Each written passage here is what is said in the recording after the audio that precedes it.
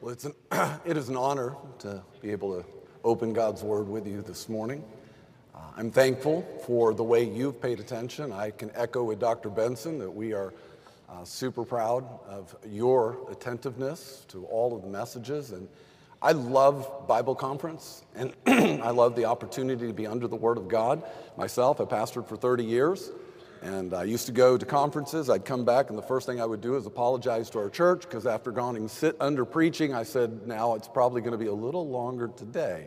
So I may not be foreshadowing what's about to happen, but I try not to. Anyway, but as I look out on all of you, I can't help but just remember a little over 40 years ago in my own life. But I walked into a college campus. It was a Baptist college, and I didn't go because I was Baptist. I wasn't raised going to church. My mom tried that when I was, a junior in high school, and pretty much decided if Dad wasn't going, I wasn't going. And then I walked into a Baptist college, not because I was Baptist, because I made the baseball program. They didn't have a profession of faith, so I walked in as an unsaved young man to play baseball at a Baptist college. And then I found out as I began my class scheduling, they had this thing called required chapel. They had a couple Bible classes, and I went to the Bible classes. I cared enough about my academics that I paid attention, made good grades. I learned about Paul's travels and places he went. But I can just say that I went to chapel, and one of the benefits you get with required chapel is you get under the sound of the Word of God regularly. That's a benefit, but it also has an inherent danger. The inherent danger is you get used to God's Word being opened up to you, and some of you find your place and you get your comfortable spot. I pastored for 30 years, so I'm used to this even in church ministry. Some of you, when the time to open up the God's Word, it's the time to get comfortable. You know what I mean? Slouch back, get in your comfortable position. You may or may not stay awake. Some of you, this is the time where, I didn't face this back 40 years ago. We didn't have cell phones. So I couldn't take a cell phone to chapel with me. I didn't have that built-in distraction, advantage, disadvantage, however you want to see it. I didn't have that. Some of you, this is the time to catch up on your sports team. It's the time to catch up on social media. You just find your habit spot. I'm just saying to some of you right here that I was that guy. I was that guy. In fact, there was one class I flunked in college, chapel. It's hard to flunk chapel. You flunk chapel by just not meeting the attendance requirement. Now, I still to this day would argue that my records were correct and theirs was wrong. We had 3 required semesters of chapel. And in my 3rd semester of required chapel, I apparently had 1 too many cuts, and I got notified over Christmas break that I was required to go to chapel again. I argued with the dean of men. I argued with everybody I could argue with, and they told me, nope, you're going to go to chapel this semester. So I said, great. And I intended to do everything to ignore chapel I possibly could. But can I say this to you? Some of you, I'm talking right to you. Because you know that's you. The good shepherd always finds the lost sheep. I was one of those lost sheep. And it was in a Bible conference like this, my junior year of college, when the Lord got a hold of my heart. And I humbled my heart. And in a chapel just like this, I got on my knees and asked Christ to save me. I had no idea that one day I'd be standing before a group of college students and have the privilege of opening God's Word. I just knew that day that I was a lost sinner, and I didn't want to stay in my sin anymore.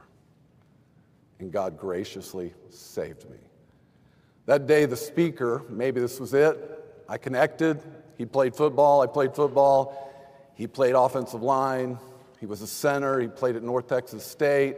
He actually played in this, for most of you, this is too old a reference. For a few of you get it. But he actually played against Mean Joe Green, which was one of the star defensive linemen of the Pittsburgh Steelers. I hate to say that, but I grew up in Texas. You can't be a Steeler fan in Texas, sorry. But anyway, so the Lord used that. And so may the Lord use one of these services to connect to your heart. Some of you know that you need to be saved, and we pray that the Lord of the harvest who's seeking those lost sheep might find you even today. Every culture faces its moment As we look out and think of the moments in which you're going to face various forms of opposition to the gospel advance. And one of my burdens today is not really to suggest it's two things. One, it isn't really new, but it is new in maybe some of the velocity we see in the cultural moment that you're facing. It is new in maybe some of the angles that it's taking.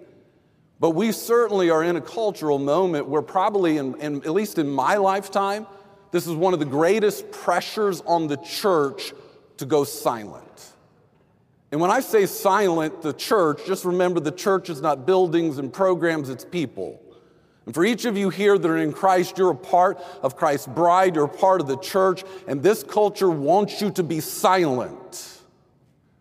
It will cancel you, it will push you, it will bully you, it wants you to look past all more. They brilliantly decided that you and I are trying to conserve something old that needs to be irrelevant. They're the progressives and they're making progress. Who doesn't want to make progress, right? They bombard you with messaging nonstop to try and make sin look normal, to push down and push up your tolerance, and then if you dare to stand, to make examples of those who would stand. I pastored in Vermont, and just this year, one of the small Christian schools there in Vermont was playing girls basketball, and they determined that they would forfeit a game against a public school who was fielding a young man on the girls' team. The state of Vermont made an example of them, went after them, and has now banned them from every activity in which would be sponsored by the state in educational format, in academic format, whether it's also scholarships that could go, that even families could use to go to their school. All of that has been done. They received no trial, no verdict, just condemnation by the state. There was in 2021, an Air Force graduate, Lieutenant Colonel of the U.S. Air Space Forces, Matt Lohmeyer, was dismissed from the military. What was his crime? He dared to speak up and actually document how all the DEI training that was being forced on the military services was actually destroying the morale of the military and creating great seeds of doubt about the nation in which they've been called to serve. He was dismissed for documenting it and sending it on to his general. That general received his 4th star and then went on to request $150 million for that training for the U.S. military. It's a unique day. There are unique challenges. In 2022, Eric Metaxas released his book, A Letter to the American Church. And he said that we're in a cultural moment, and the comparison he made, and whether he's right or wrong, we'll see, but part of the comparison he makes is that the cultural moment for you and for us as a church and as believers we're facing is similar to the cultural moment faced by the church in Germany when Hitler came to rise. He documented some 18,000 churches in Germany. And after Hitler's 2nd year of reign, there were 3,000 churches that were willing to stand against the doctrines of Nazism, become systematically persecuted, even give their life for the cause of Christ. 3,000 celebrated the progress. They joined, celebrated what was happening, but 12,000 were silent. And the question for us is, in our cultural moment, will we be silent? We're turning to the book of Revelation, last book in our Bible.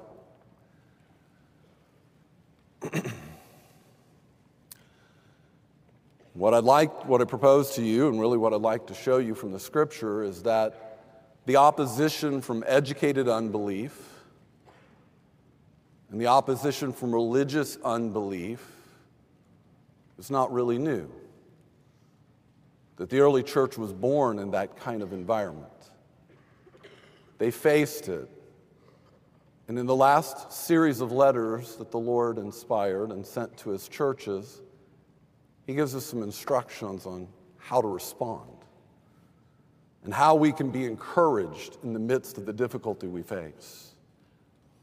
In Revelation 1:1, it said, the revelation of Jesus Christ, which God gave to him to show unto his servants things which must shortly come to pass.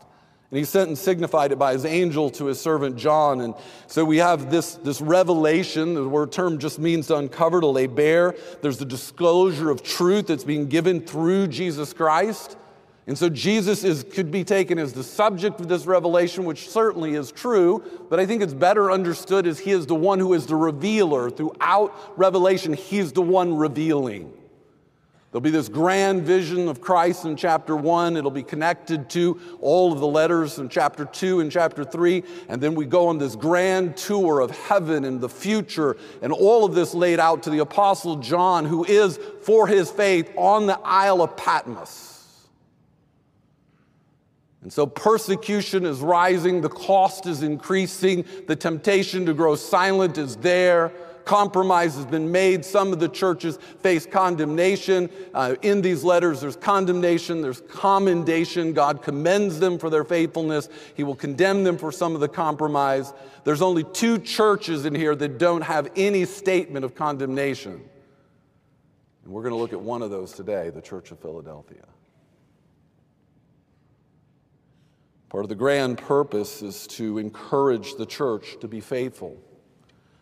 To be faithful to Jesus as it faces determined opposition. We're not simply called to endure difficulty. We're called to labor in our King's harvest field with an anticipation of the fruit that he will give and the pleasure that we will know forevermore in his presence. Text that I dearly love in 1 Thessalonians, Paul speaks about the conversion of the Thessalonians. He says, for they themselves show us what manner of entering we had unto you, and how you turned to God from idols to serve the living and true God, and to wait for his Son from heaven, whom he raised from the dead, even Jesus, which delivers us from the wrath to come. And in this grand text, part of what I want you to see is that there's an anticipation of Jesus' return that is a part of faith. For those who actually come to Christ in saving faith, you're called out of the sin, so we turn to God from darkness. As a junior in college, I got on my knees. I didn't know what it all would mean for my life, but I knew this. I needed Jesus Christ to save me, and then I began to follow him, and he changed my life and opened doors I never even thought were possible or were ever going to be in front of me.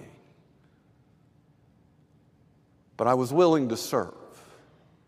And the other thing that was always in, especially when you face opposition and difficulty, is there's always hope for the believer.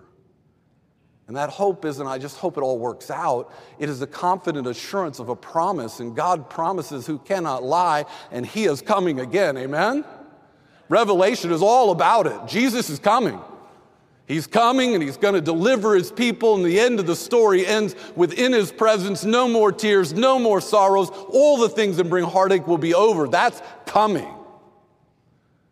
And so Paul is telling us in 1 Thessalonians, listen, the nature of faith is a turning to God, independent, humble trust that follows him in service and looks forward to his return. So we have much to look forward to no matter the opposition we face. That theme runs throughout the book of Revelation. In fact, some 4 times in Revelation, we get this refrain from the Lord Jesus. Surely I come quickly. Amen. Even so, come, Lord Jesus. What a great encouragement as we face the difficulties. What I'd like to do is show the need for encouragement for the church in Philadelphia and just connect how we likewise need the encouragement. Before we do, one of the things I want to ask, and no need to put up your hands because I kind of think I know the answer to this question, but just in case, if you're the rare exception, you can come and talk to me afterwards. I have yet to meet anybody who got angry with somebody who actually sought to encourage them. Like, when you come to church and somebody comes up and tries to be encouraging, I've yet to tell that guy, get lost. What are you trying to do? Why do you want to encourage me? I don't want to be encouraged. Now, I know some people can have a pity party, and right there you don't want to hear it. But overall, we really do appreciate encouragement. This text is about encouraging us in the work, in the midst of hostile environment, in the midst of the difficulties and the temptation to grow silent, and the encouragement is to speak. Speak the truth you've been entrusted to. Take the gospel as God has given it to you to others with anticipation of the fruit that he will give. The second reality is living in a fallen world means that it's filled with sources of disappointment. The other thing you know every time you show up in the house of God or in the chapel to worship the Lord is there's people sitting there that need to be encouraged. Wonder how many of you actually think before you come in, who can I encourage today? I mean, we're in our selfishness all come in and say, well, I wish somebody would encourage me. Can I just challenge you that if you actually make it a part of your purpose to go in and be an encouragement to others, God will encourage your heart. God will encourage your heart. The need for encouragement there in the church of Philadelphia came from several things. If you look in Revelation chapter 3, we're looking at verse 7 to 9. And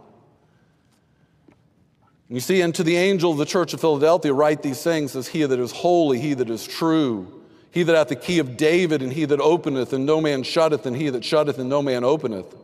I know thy works. Behold, I have set before thee an open door, and no man can shut it. For thou hast a little strength, and hast kept the word of my power, and have not despised my name. Behold, I will make them of the synagogue of Satan, which say they are Jews, but are not, but do lie. Behold, I will make them come and worship before thee, and to know that I have loved thee. And there's several things about just historic realities about this city. We actually know what the name Philadelphia means, a city of brotherly love. It actually was rooted in these two kings, Pergamenian kings that were just loyal to each other. That's how the city got its name. It went through a diverse history, but it was a prominent city in a prominent location that even after an earthquake destroyed it, it was rebuilt by Emperor Tiberius, and it became really little Athens. It was almost a missional point for the advancement of Hellenism throughout Asia.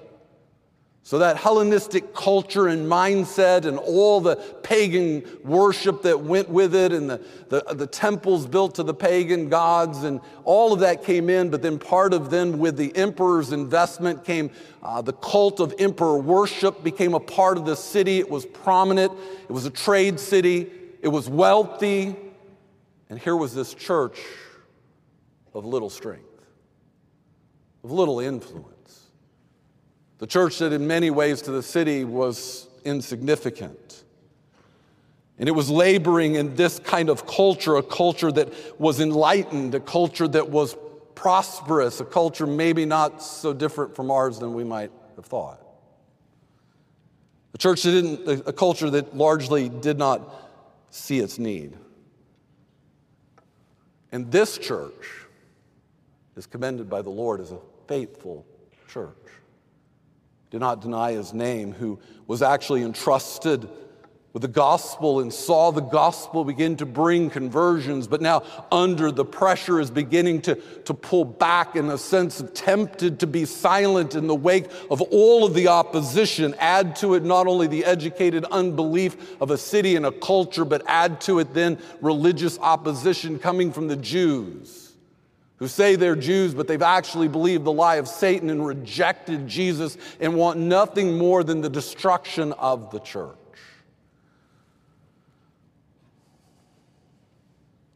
This is the context in which the church was laboring. In the midst of that kind of context where the church is tempted or where believers are tempted to grow silent, what is the answer? Where do we turn? And that's where this letter comes in and gives us direction. And so we see this direction coming from the Lord. We look to Christ. They need to get their eyes off of the opposition, stop seeing the culture that has gone to its progressive foolishness and advocating sin in every quarter and celebrating and punishing nonconformity. And you live in that kind of culture and labor in that kind of culture. But stop letting the culture be the one that leads what you do or how you think. You actually need to turn your eyes back to the one you're following, assuming you're following him. And remember who he is. And And when we begin to turn our eyes back to Christ, then everything else, as Dr. Benson has so adequately illustrated for us all semester, it's an issue of your perspective. And when all you see is the opposition, then you begin to fear. And we begin to grow silent when we've been called to speak. And when we see Jesus, we're reminded of who he is and what he has done, then we know that we're actually in the process of being made a little bit more like him. Isn't that amazing? And so here's this encouragement. Look to the one who is actually your source of encouragement. And while we should encourage one another, and we need one another, and God's made us to need the community of faith, and he's made us to need church, to come together with believers and be in a place where we are encouraged and equipped and commissioned, but we are all commissioned to go and to speak. Silence is not an option for an ambassador.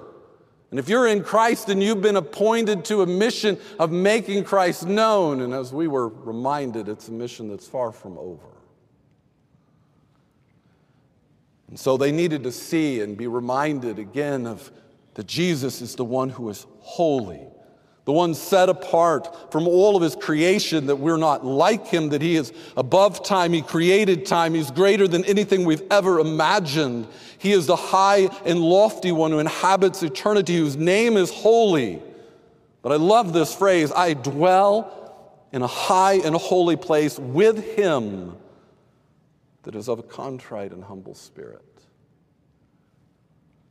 I love the language of God's purpose to dwell. You find it all the way through the scripture, that God walked with Adam and Eve in a garden, he dwelled with them, and sin broke that fellowship, and God is in the process through redemption to bring a restoration in which he will be our God and we will be his people and he will dwell with us. If you're in Christ, God has come to dwell with you through the person of the Spirit of God indwelling you. And so Christ, the Spirit of Christ, and Christ in you is your hope, your confidence of glory. He dwells with us, and he dwells with those who are of a contrite and humble spirit. And I can't not read this text and ask you if that actually is an accurate, there's the word, description of you. I was a proud, arrogant young man. Thought I was going to be God's gift to either baseball or finance or in between something.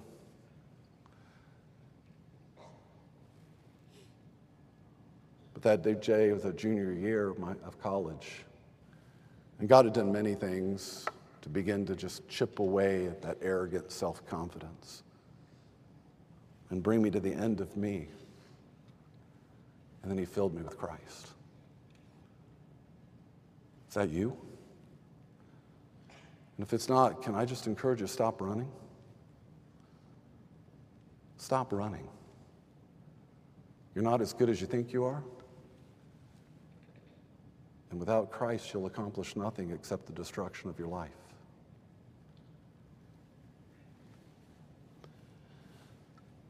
God's holiness is not just his apartness from his creation. It actually is God's apartness from, we often would just say that God is apart from all that is sinful. It's his moral purity. But I'd like to suggest to you that God is holy before there was ever moral impurity in his world. That God's holiness is a richer thing than just being separated from sin. God's holiness gets into the fact that he has always been fully devoted to that which is right, that which is good, that which is beautiful, that which is like himself. He created a world filled with glorious things that we stand back in awe of. But nothing as glorious as him. We're called to worship the Lord in the beauty of holiness. We're to come to the Word of God and behold the Holy One. And then we're called to actually pursue after. We're to be holy as he is holy. We're to love what he loves and find the joy in all that actually reflects him. And when we revel in the holiness of God, when we really have our eyes, as Isaiah experienced that moment of seeing the clarity of the holiness of God, it humbles us under our lack of holiness. But it also, for those that are in Christ, it fuels your passion. Because Jesus is at work in your life. And he's at work to make you more like himself.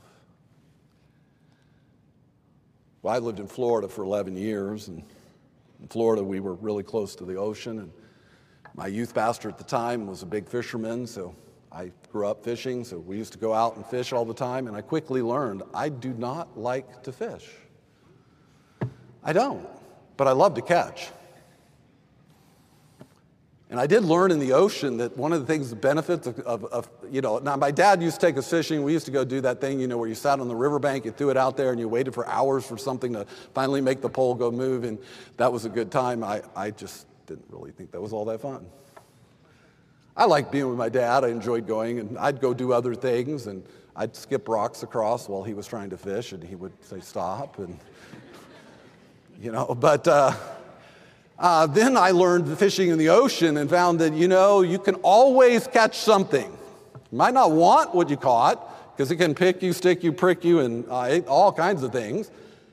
But you know what? I learned I really enjoyed learning how to be basically tactical and catch fish. And I like taking people out to experience it.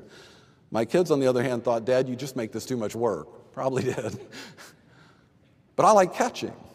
So I like the analogies in Scripture that talk about going fishing, but I love this reality as Jesus was walking in Matthew 4, calling the disciples to him, and he calls them from their nets, and he tells them this simple statement, follow me, and I will make you fishers of men. In Luke 5, they actually had gone back to their nets again. So the disciples struggled in following Christ, and they go back to fishing again. They were discouraged at the opposition. Things weren't going like they thought, and they went back to their nets, and Jesus brings the crowd out to them, and then he tells them, let's set out, and tells them to drop their nets, and this amazing catch, and then Peter is like astonished. He falls down, and we have this Isaiah moment, right? Peter says, depart from me, I'm a sinful man, O Lord. He was astonished. And so were James and John, the sons of Zebedee. And then Jesus said to Simon, fear not. From henceforth thou shalt catch men. Did you get it? Jesus is making you not just fishers of men. He's promised you're actually going to catch some. Isn't that amazing? I'm going to make you shall catch men. And then they brought their ships to the land. They forsook all and followed him. Young people, as you continue to grow in your love for Christ, you live in a culture filled with distraction. That's really not that new, except for you carry it with you at all times. You live in a culture filled with opposition. Perhaps right now, this cultural moment is new in the sense of, in American culture, the heightened cancel culture is a little new. And then we live in that rugged, we still live in that I want my private space and what I do, and we live in the day where everybody wants their personal truth, and you can't tell me what to believe. And can I just say, don't believe the lies? The God of truth has spoken, because that's the very next point. He's not only holy and altogether majestic in glory. And when you're devoted to holiness, by the way, you don't have time for sin. Amen? When you're devoted to holiness, you don't have time for sin. When you find Jesus altogether lovely, you will not find sin lovely. And then you know that this is a reality, that in all the noise, and I don't know about you, but I personally don't like being lied to. I don't like being scammed. I pastored in Florida for 11 years. I can tell you of story after story of people that are vulnerable, that are scammed by scammers, will come along to people that are lonely and promise to be their friend and steal everything they have. I'll tell you some really sad stories. People lost everything to scammers.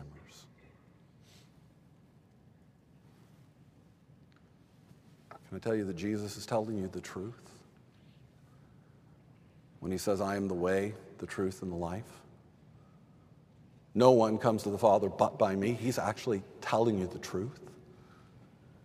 That when he says that apart from me, you can do nothing, that you in your self-determination and self-confidence and go out and you're going to plow your own way, you're going to make your way, you're going to be the captain of your own ship, whatever analogy you want to use. But here's the reality. You're in charge of nothing, not even your own heart.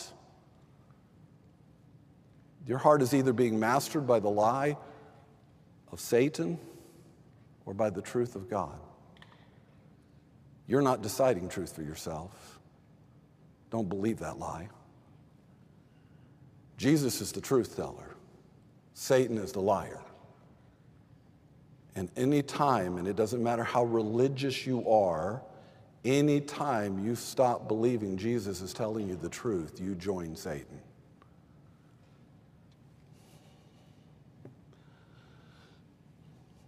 The church of Philadelphia had one hope, that their hope rested in the Messiah who had called them to be disciple makers of all nations in the midst of opposition, and they were called into that harvest field filled with unbelief.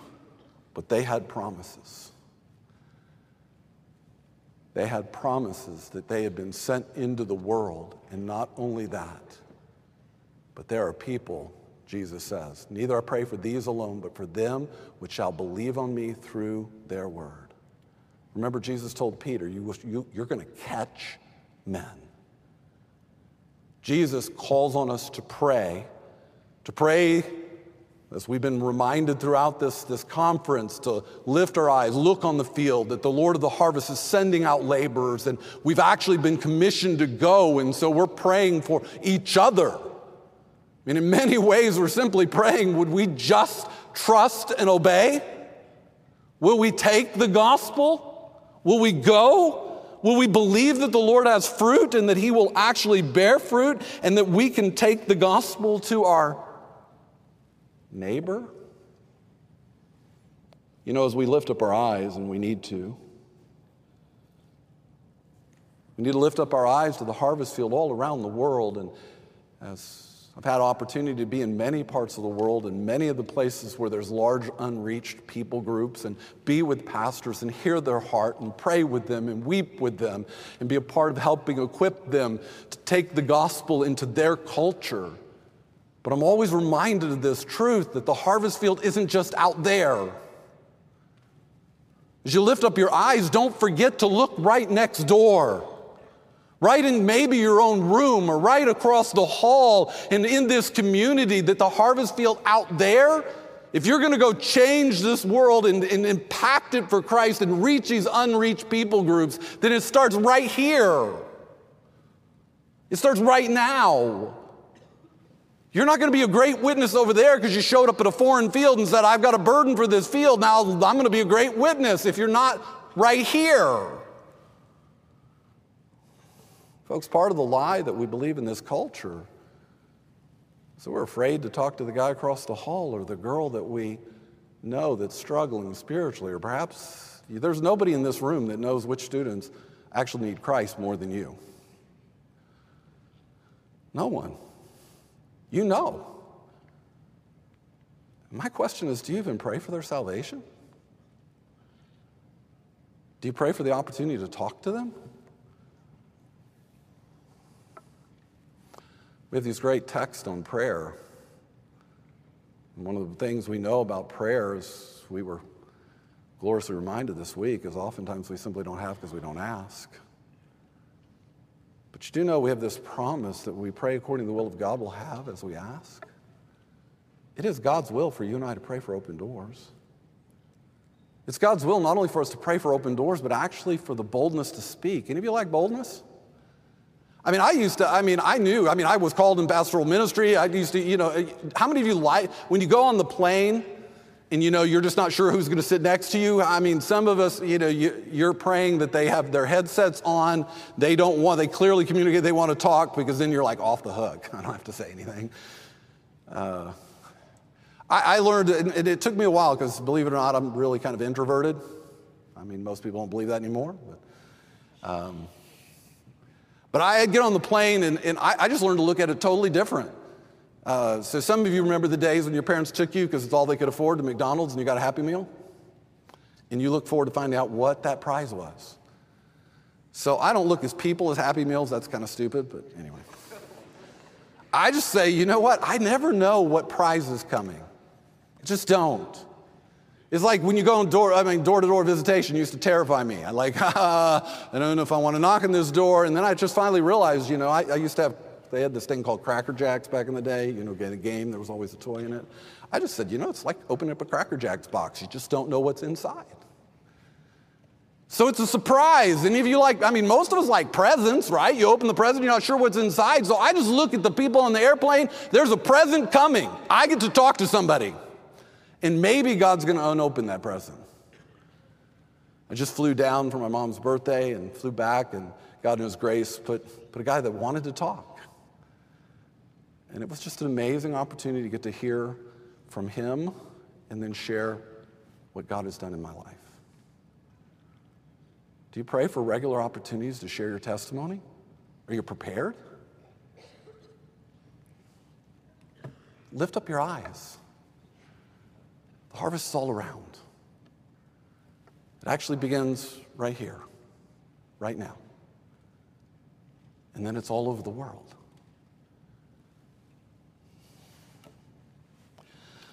As we lift up our eyes and we look to the harvest field, we're reminded, we're encouraged by the fact that Jesus is not only holy, He's not only the truth, He's actually sovereign, He's Lord.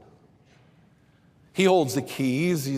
He has the key of David. He opens, no man shuts. He shuts, no one opens. He's absolute sovereign. He's pulling from language. He's used this language of key in chapter 1. It draws actually back to Isaiah 22, and it's pulling this language of authority and responsibility together, and Jesus is the one with absolute authority over the coming kingdom of God.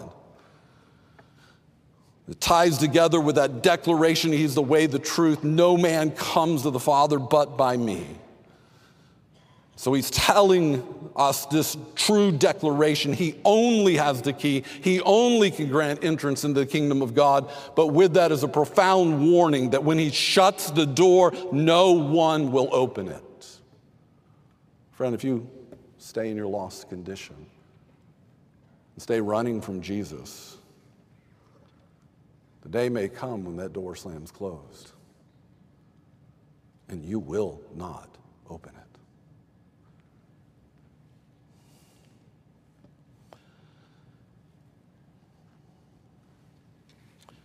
So we look at the promises of the one who is true, the one who is sovereign, the one who is holy.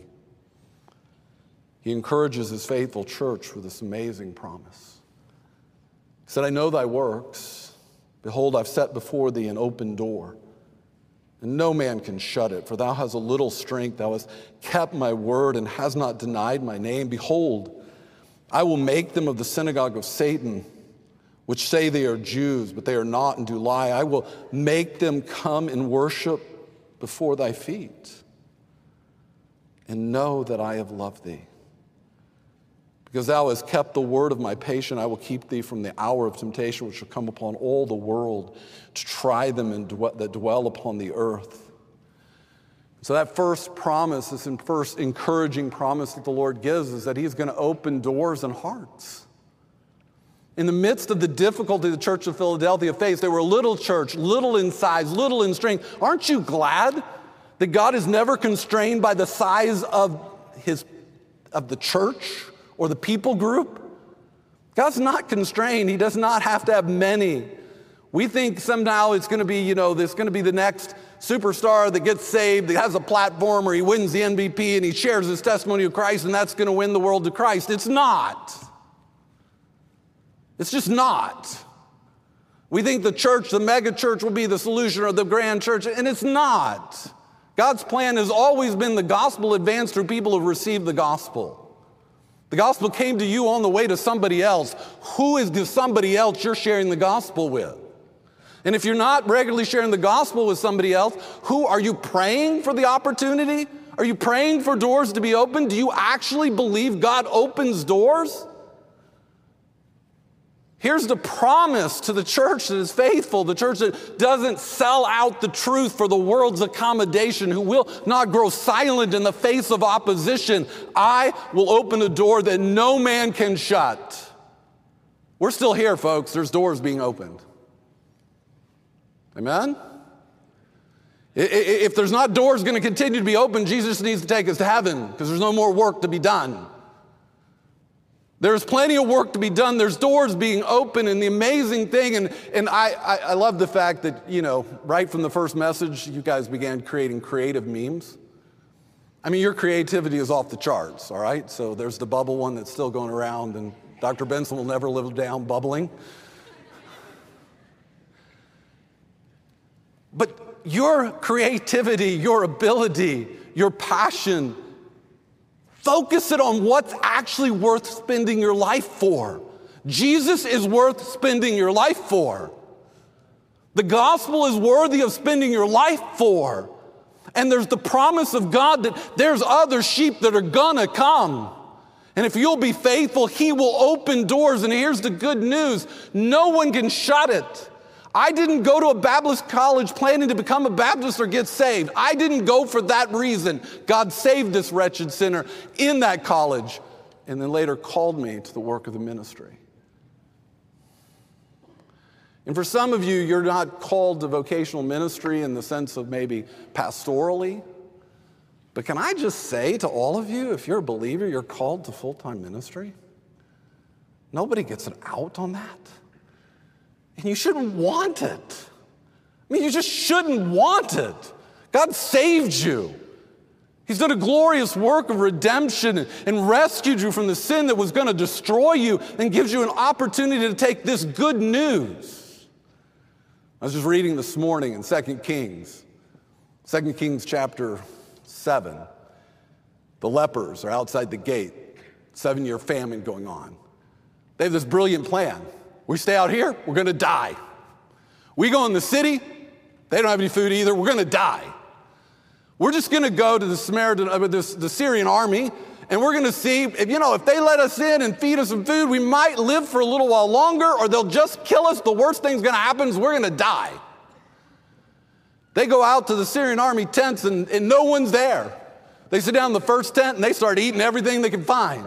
They take the gold, they go back and hide it. They go back out and they run back out there and they find some more and they start taking it, and then one of them gets a conscience. And his conscience pricks him and he said, you know what? We are not doing right. This is a day of good news. And they run back to the city and say, folks, there's food, there's good news. And would to God that he would strike our hearts that we're not doing right. We have the good news. We come together and celebrate it all the time here in this campus and in the churches you attend, but we don't take it anywhere. We're just not doing right.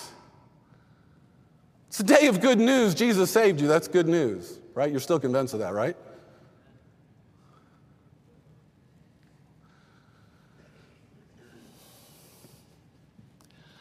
Jesus commends this faithful church.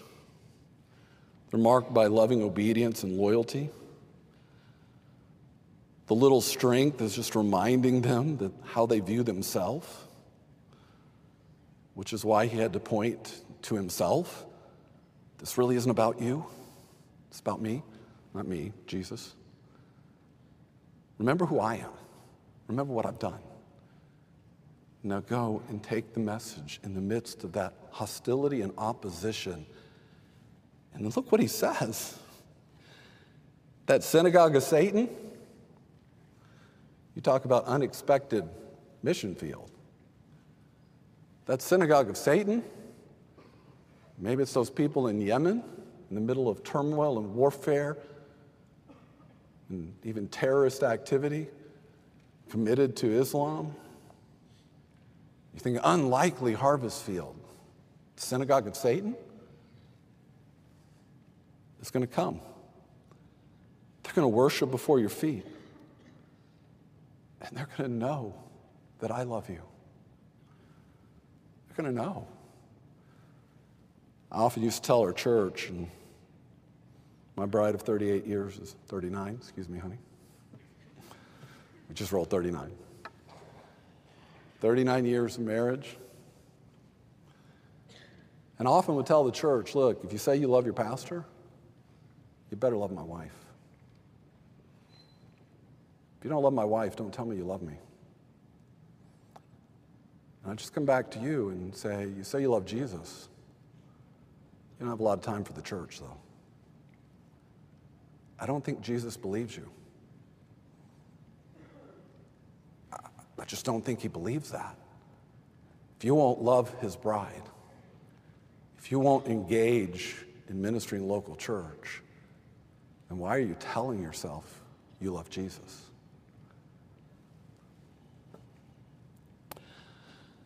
He reminds that church who's being pressured to be silent that he's the Lord of the harvest and he is mighty to save. So will we grow silent, remain silent in the threats and opposition of our culture? Will the fear of man crush our trust in the power of God to save? Will we lose our voice?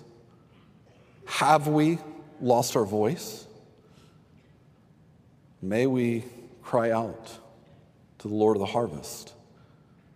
Say, open us a door. Do it again. Do it again. Open a door. Grant us boldness.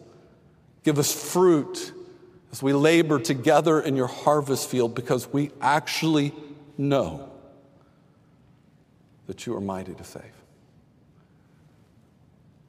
And we want the world to know that we love Jesus because he first loved us. And he promises protection, and we'll not go into all the details there. But here's the synagogue of Satan that's going to come. He promises to protect his people from coming judgment. There's going to be an hour of trial where the unsaved world is going to be exposed for their unsaved condition. They're spiritually bankrupt. They're spiritually dead. It's all going to be exposed, and God's going to bring final judgment that's going to come. And the world of rebellion and unbelief will be brought to an end. But his people will be brought gloriously into his presence, and that's why he ends the book with that reminder that he comes quickly. And the last verse I'd like to just share as we close. Paul wrote in 2 Corinthians, because, the Corinthian church was just one of those churches that every local church models itself to be after, right? It's a church ripe with division, ripe with animosity. They're fighting against the apostle. And Paul writes this, and this has always been a verse that has just resonated in my heart. I will very gladly spend and be spent for you. Though the more abundantly I love you, the less I be loved. Now just hear the end of that verse. As you love your roommate who needs Christ and you begin to talk about that, or your hallmate, or the one across the hall, or your neighbor, you begin to love them, they may actually love you less because you tell them the truth. That's actually should not be surprising.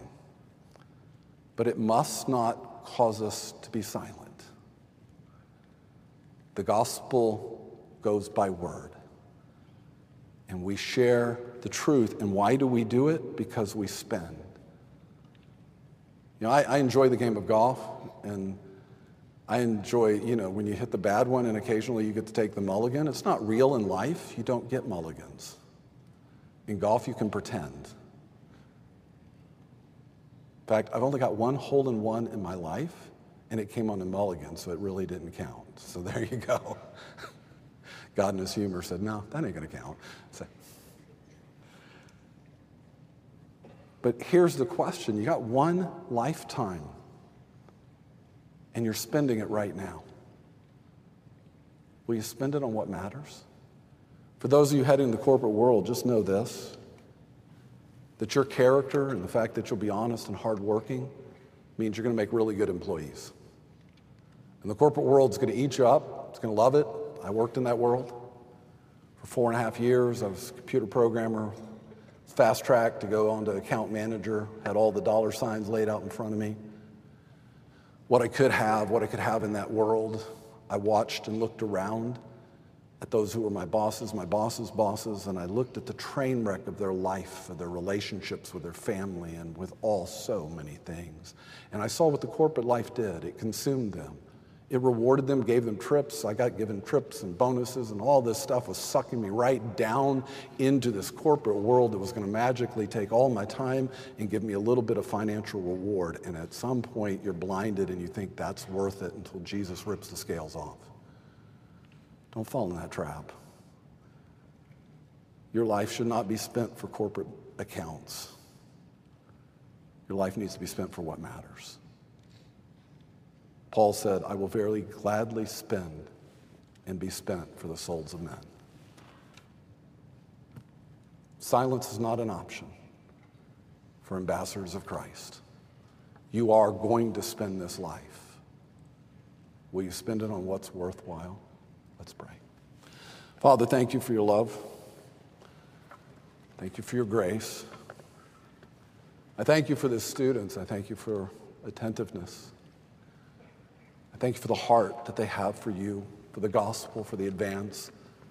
I thank you for these amazing ministries over the last 3 years of my experience here. We've been able to invest in being led by graduates and doing incredible things with the gospel all over the world.